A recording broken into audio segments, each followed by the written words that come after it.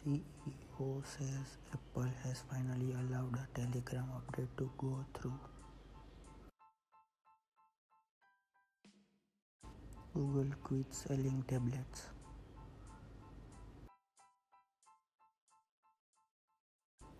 The Xbox One will reportedly support Alexa and Google Assistant.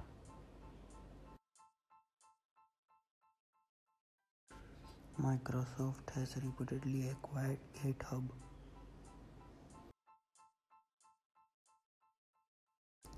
Facebook is no longer releasing temporary reaction buttons.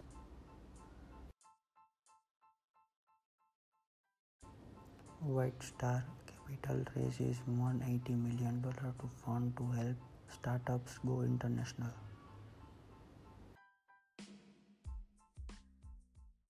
Sony removes Spider-Man spin-off Silver and Black from its schedule.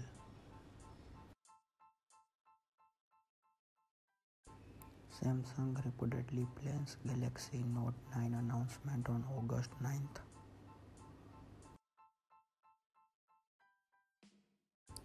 Fortnite Week 6 challenges are here.